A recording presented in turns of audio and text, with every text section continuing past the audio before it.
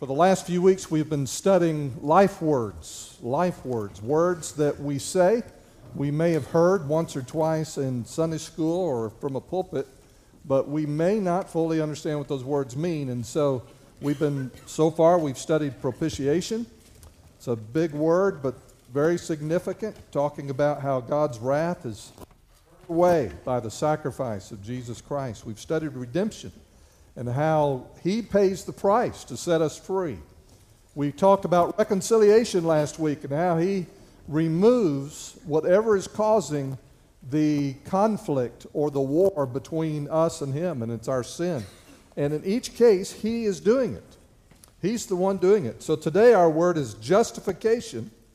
He erases guilt with endless grace. Justification. A little over 500 years ago, on October 31st, 1517, we know that October 31st date is Halloween in our culture. Some churches celebrate All Souls Day on that day. Other churches know it as Reformation Day because on October 31st, 1517, a man named Martin Luther had made a rediscovery, not a discovery, but a rediscovery of some basic Bible truth about justification. And he took 95 points to his message, 95 theses, and he nailed them to the door of a church in Wittenberg, and thus was launched the Protestant Reformation.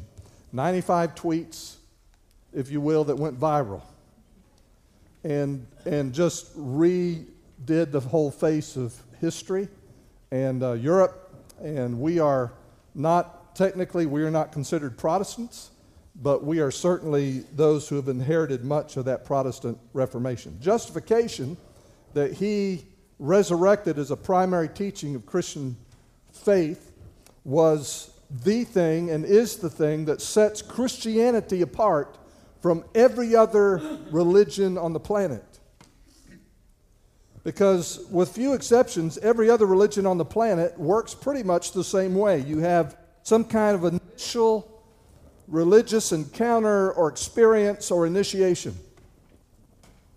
And after that initial encounter, experience, initiation, then the rest of your life you seek to do whatever is required of you, whatever you're supposed to do as part of that religion. And then when life is over, you hope that what you did was enough for whatever lies ahead. You hope it was enough. And Christianity is not like that. However, what's remarkable is that from time to time, I talk to people who believe they are Christians who believe exactly that. That you have an initial experience of some sort, and maybe you join a church, and then the rest of your life you just try to be good. And you try to be a good Christian person, and you hope that's enough when life is over and you stand before God. I want you to know today that justification is not that, and it's the very thing that sets us apart from every other religion on the planet. Now, each week, we have tackled three questions. We've sought to define the word. What is justification? We've looked at the word and asked, what does this word tell us about God? And then we've taken the word and asked the question, essentially, why does it matter to me? Why does it matter to my life? And we want to do that today as well. So what is justification? That's our first question. What is justification? Now I'm going to give you a long definition. It's got three parts to it. But as we move through these points, I think it'll make sense to you what it is. What is justification? Here's the definition. It's God's action in first declaring His people righteous. Declaring His people righteous. And placing them in a state of legal perfection. Every Christian here today stands before God in a state of legal perfection before His law on the basis of the righteousness He provided freely for them in Christ. Now, there's a lot there, and we're going to try to break it down. I think it'll make perfect sense to you when we get done. What Paul is saying to us, and I think it raises a question, because if justification is true, if God has made us righteous, if if He has put us in a state of legal perfection on the basis of righteousness that He's provided for us in Christ, if that's true, it raises a really practical question for me. And here it is. How can God who is righteous, look at me who is not and say that I am righteous when I'm not? How's that possible? For God to look at you and me, who are not righteous, say that we are, when we're not. He does it in three ways. This is how He makes us righteous. Number one, we are made right with God without doing what is right. I didn't say you're not supposed to do what's right. I'm saying that we are made right with God. We are made right with God without doing what is right. In Romans chapter 3, verse 19, listen carefully to what Paul says. Now we know that whatever the law says, and you know the laws, the 10 Commandments and all the other laws that go with it, whatever the law says, it says to those who are under the law, that every mouth may be stopped, and all the world may become guilty before God. So what does the law accomplish? It makes me righteous or it makes me guilty? Guilty. Because no one keeps it. No one keeps it perfectly. No one does all that it requires. No one does all that it demands. Oh, you may get something right. You may do something well. You may do a couple of things right. But you and we all do things wrong. And as a consequence of that, as the law stares me in the face and says, Don, you're guilty. You're guilty. You're hopelessly guilty. And all the world may become guilty before God. Verse 20, therefore, by the deeds of the law, no flesh will be justified in His sight. Anybody here not made of flesh? If you aren't, I'd like to talk to you. You're going to be an interesting person. No flesh will be justified by looking at the rules and trying to keep the rules. It's not going to happen. For by the law is the knowledge of sin. That's the best you get. The law shows us what is pure, what is perfect, what is right, but for me personally, it just shows me how messed up I am. Shows me how wrong I am. So Paul's saying you can never be right with God by keeping the rules. You're not going to get there. Doing the right thing does not justify you in God's sight. So when God justifies us, when we talk about justification, we're not talking about a pardon for sin. Now, pardon is certainly involved, but we're not talking about pardon when we talk about justification. We're not talking about amnesty, because people who do something wrong and they're granted amnesty and they're allowed to go free. You know what? Amnesty comes from a Latin word that means, we get the word amnesia from it. It means to forget. Okay? So justification is not God just passing over or forgetting or not looking at what we've done. It's not pardon. It's more than a declaration of not guilty. Justification is a declaration of innocence. That He looks at you as if you had never sinned. A state of legal perfection before His law. As if you had never sinned. And so when He declares you just, when He declares you right before Him, He's not merely looking the other way. He's looking at you and seeing something that you don't even see in yourself. So you and I are not made right, no matter how much good I think I do. I've got piles of sin to deal with. And there's no way that I'm going to be made just in the sight of God by my good works. Now, every one of us needs to come to grips with that. Because in a group this size, I promise you, somebody is sitting here thinking they're working their way to heaven. And you are wasting your time, according to Paul. By the deeds of the law, he says, no flesh will be justified. No one, God's not going to look at anybody and say, you're innocent. But when He justifies you, He does. So we're made right with God without doing what is right. It's bizarre. You know, even as little kids, the thing that every kid in every language, in every tribe on the planet understands is that that's not fair. You ever have a kid tell you that's not fair? Yeah. May happen on the way to church today. That's not fair. We understand that's not fair. And what God does when He justifies you and me, it's not fair. That's what He does. We are made right with God without doing what is right. Second thing, we are made right with God through faith alone in Christ alone. Faith alone in Christ alone. Look now at verse 21 of Romans 3. Listen to what he says. The righteousness of God, but now the righteousness of God apart from the law is revealed, being witnessed by the law and the prophets. They knew this was coming. Even the righteousness of God, and how does it come? Through faith in Jesus Christ. We are made right with God through faith alone in Christ alone. So what does God do? I don't have the goodness of God. I have sinned. But what He does is He takes His righteousness, the perfection, the legal perfection, the goodness, the purity of Jesus, and as I trust that that is true about Jesus, that comes to me. I receive it by faith.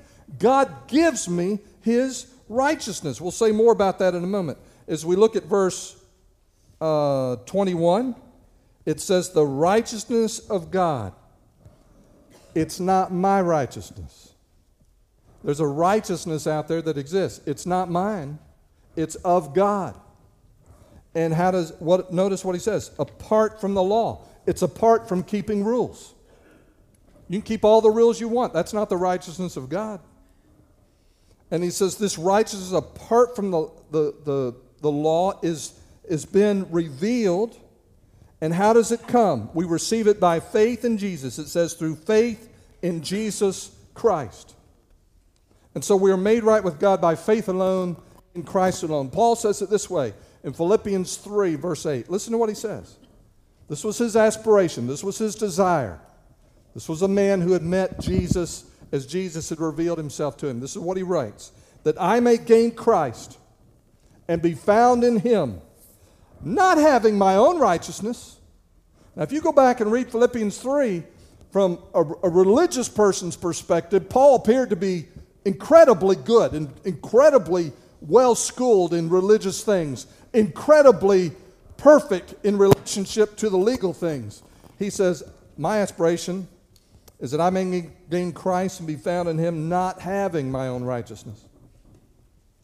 I'm not even looking at what I've done right, which is from the law, but that which is through faith in Christ, the righteousness which is from God by faith. So we're made right with God, not by doing what is right. We are made right with God through faith alone in Christ alone. Now listen, there are other Christian groups that deny what I just said.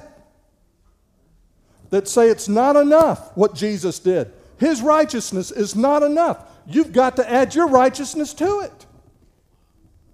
And listen, that's not just an alternative Christian doctrine. According to the Bible, that's heresy. You can't add anything to what Jesus has done, the goodness of God. And even try to be as good as God is dumb.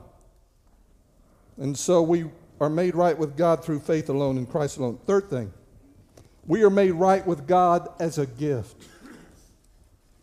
A gift. It's a gift.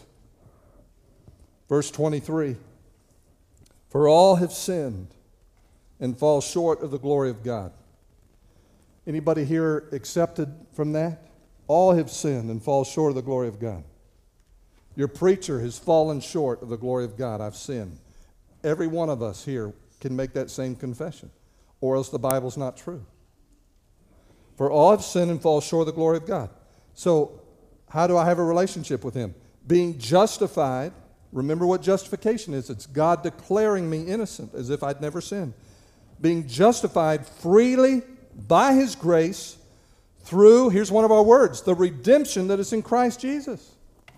Now we know all this goes back to what Jesus did. I'm made right with God not by my obedience to the law, but by the death of Christ, who dies for our sins. We understand that.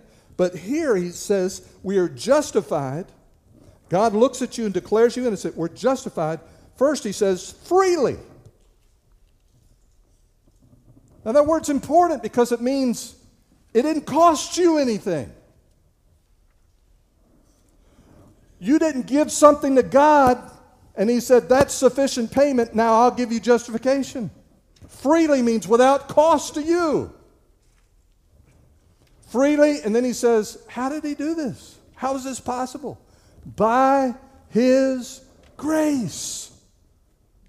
And this concept of grace means his favor that you don't deserve. And now listen, you can talk about the grace of Don. And there are limits to the grace of Don. I'm telling you, there are limits to the grace of Don. My favor on you has limits, probably. Unless it's something supernaturally, God works in me, then I can have the grace of God flowing from me. I understand that. But if we're just talking about me, my grace has limits. You come up here, you start kicking me, stepping on my toes, punching me in the stomach, slapping me around, I'm not going to feel much like favoring you. Okay? The favor I have is limited. But the grace of God is infinite because there are no limits to who he is. And when we talk about any aspect of who God is, we're talking about limitless character qualities. And when we talk about the grace of God, it means there is no limit to the grace of God. When I think about this in terms of a picture, a word picture, I think of if you've ever visited someplace like Niagara Falls.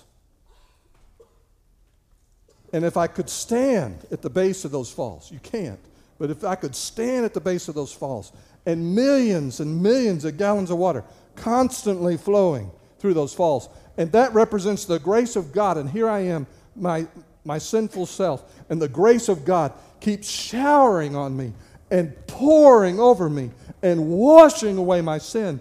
I am justified freely without cost by his grace, and it is limitless grace.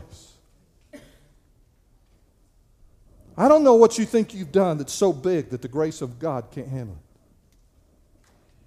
Some of you walk about and you feel guilty all the time. You feel like you just are unacceptable to God. I'm getting ahead of myself. I'll talk about that in a moment.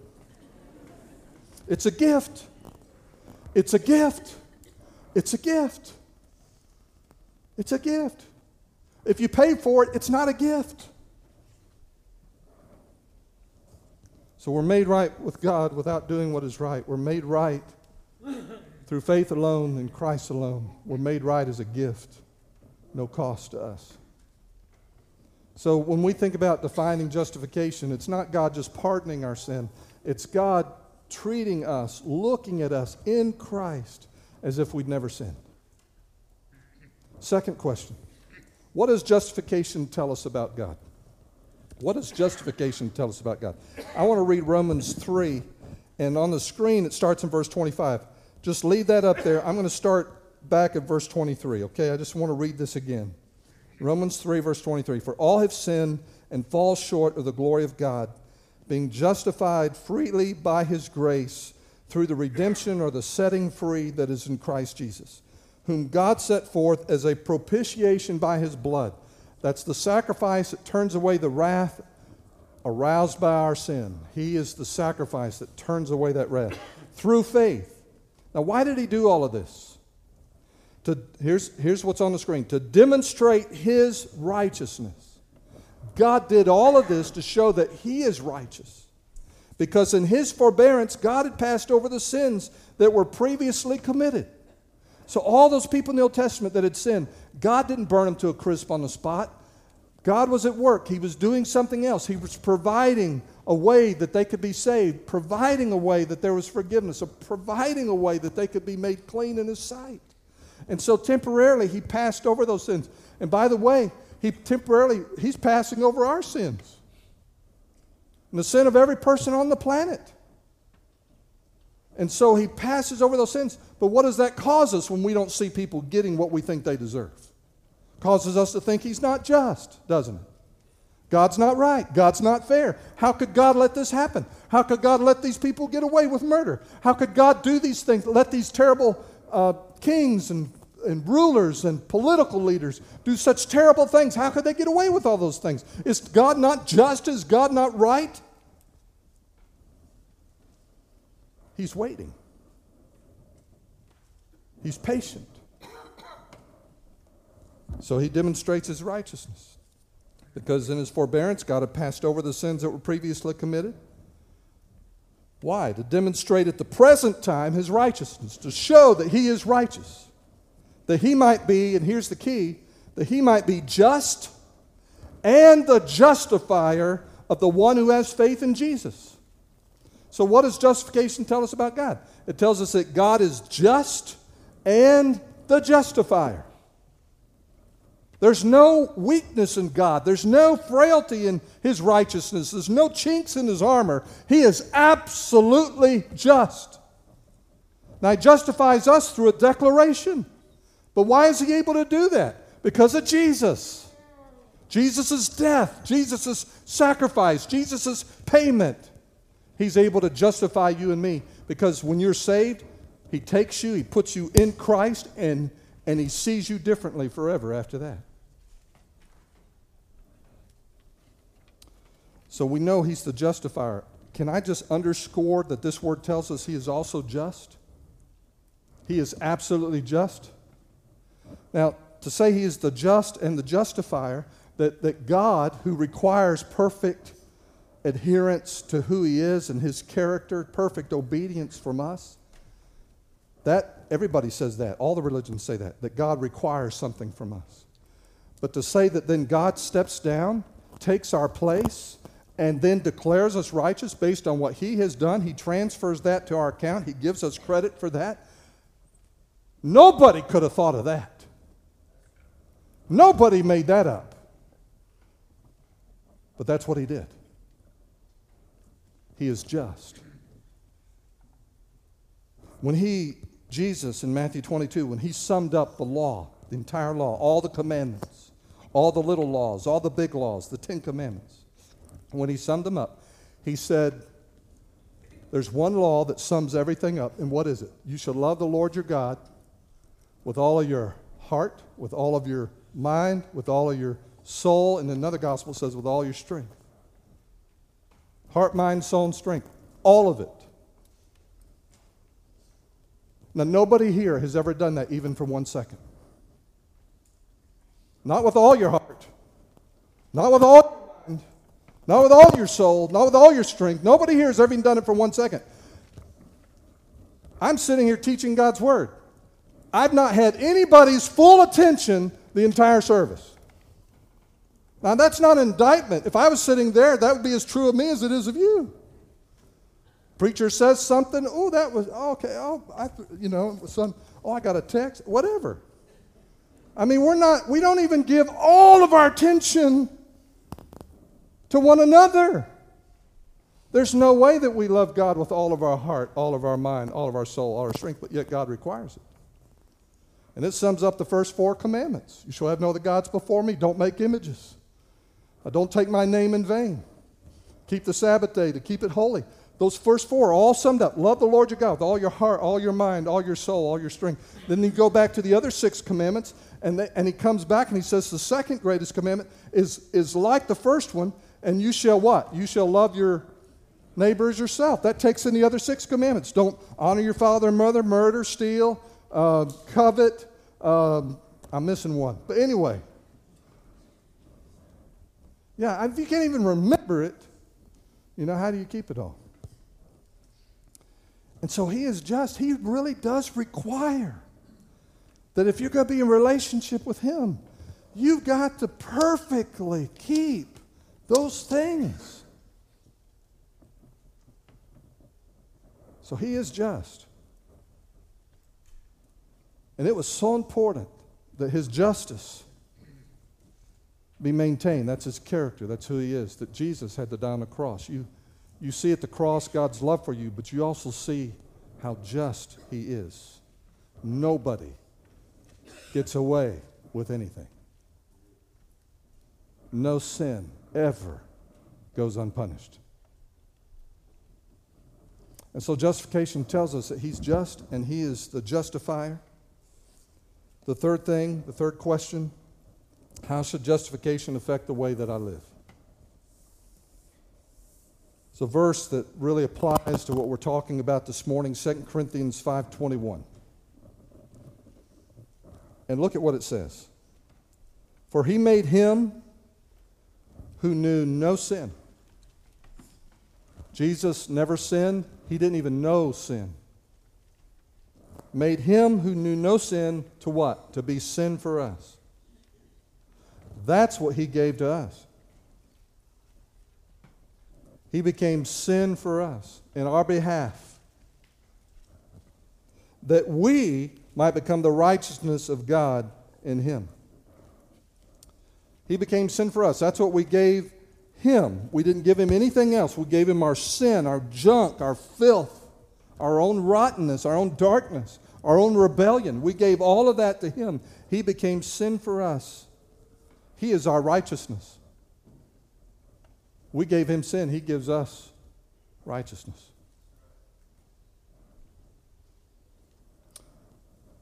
When the Son stands before the Father looks at the Son and he sees perfect adherence to the character of God. If you look at Jesus, he is God. He reflects the person of God, the character of God, the glory of God. And when you became a Christian, when you put your trust in Jesus to save you, God took your life and he put you in Christ. So now, when God looks at you, that's all he sees. When he looks at you in Christ. And he sees Jesus when he looks at you. That's justification. How should justification affect the way I live? I want to comment on two things, and then we're going to prepare for the Lord's Supper. How should it affect the way I live? Number one, these are just real practical things. As I prayed about it this week, I think we need to give attention to. Number one, justification challenges me to live by faith and not by feelings. It challenges me to live by faith and not by feelings. Faith is not a feeling. Faith is a response to something God has said or God has done. It's always a response to certain facts. The gospel is made up of certain facts. And so when I trust Christ, I'm trusting in certain facts. And justification is a fact about what God has done. It is not a feeling. When I trust Christ and I'm saved, it is a fact that I've been justified by that faith. I may not feel righteous, but I am. I may not feel forgiven and innocent, but I am. It's a fact. We live in a culture that is so feeling-oriented that what I'm describing to you sounds as alien if someone came speaking to us from Mars. We are so consumed with our feelings and how I feel. We live in a therapeutic culture. How do you feel? How are you doing today? And that's the way our minds work. And what I feel must be the truth. I'm telling you that's not the truth.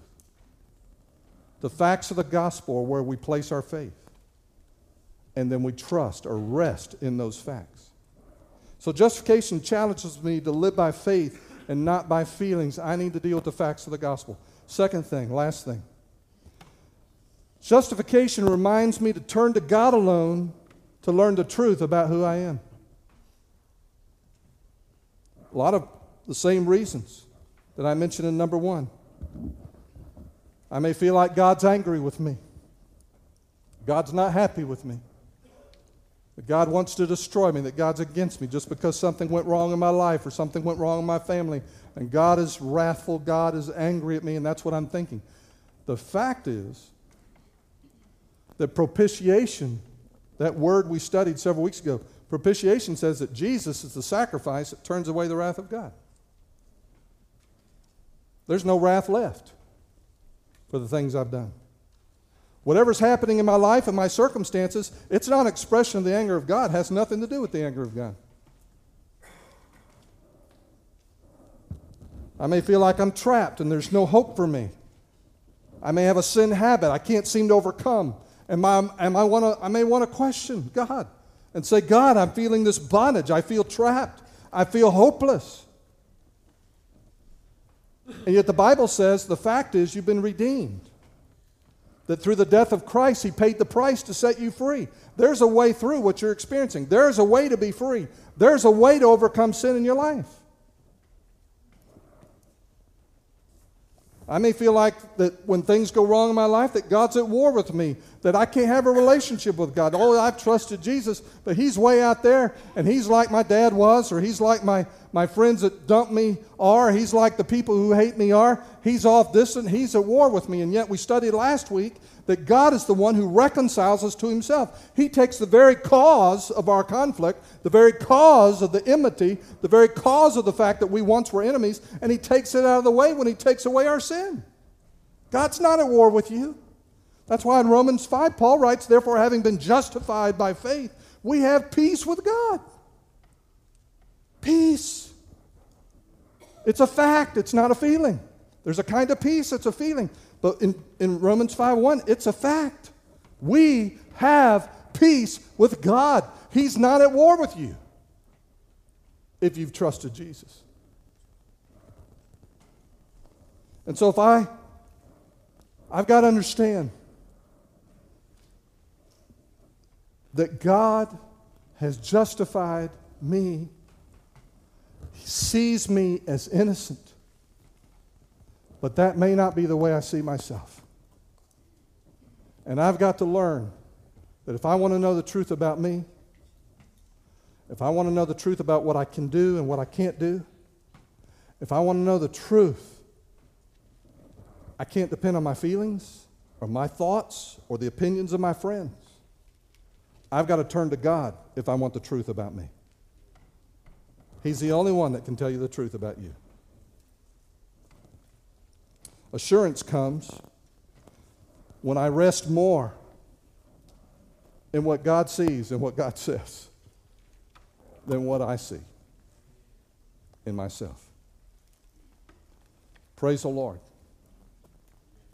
Praise the Lord. Justification. Praise the Lord.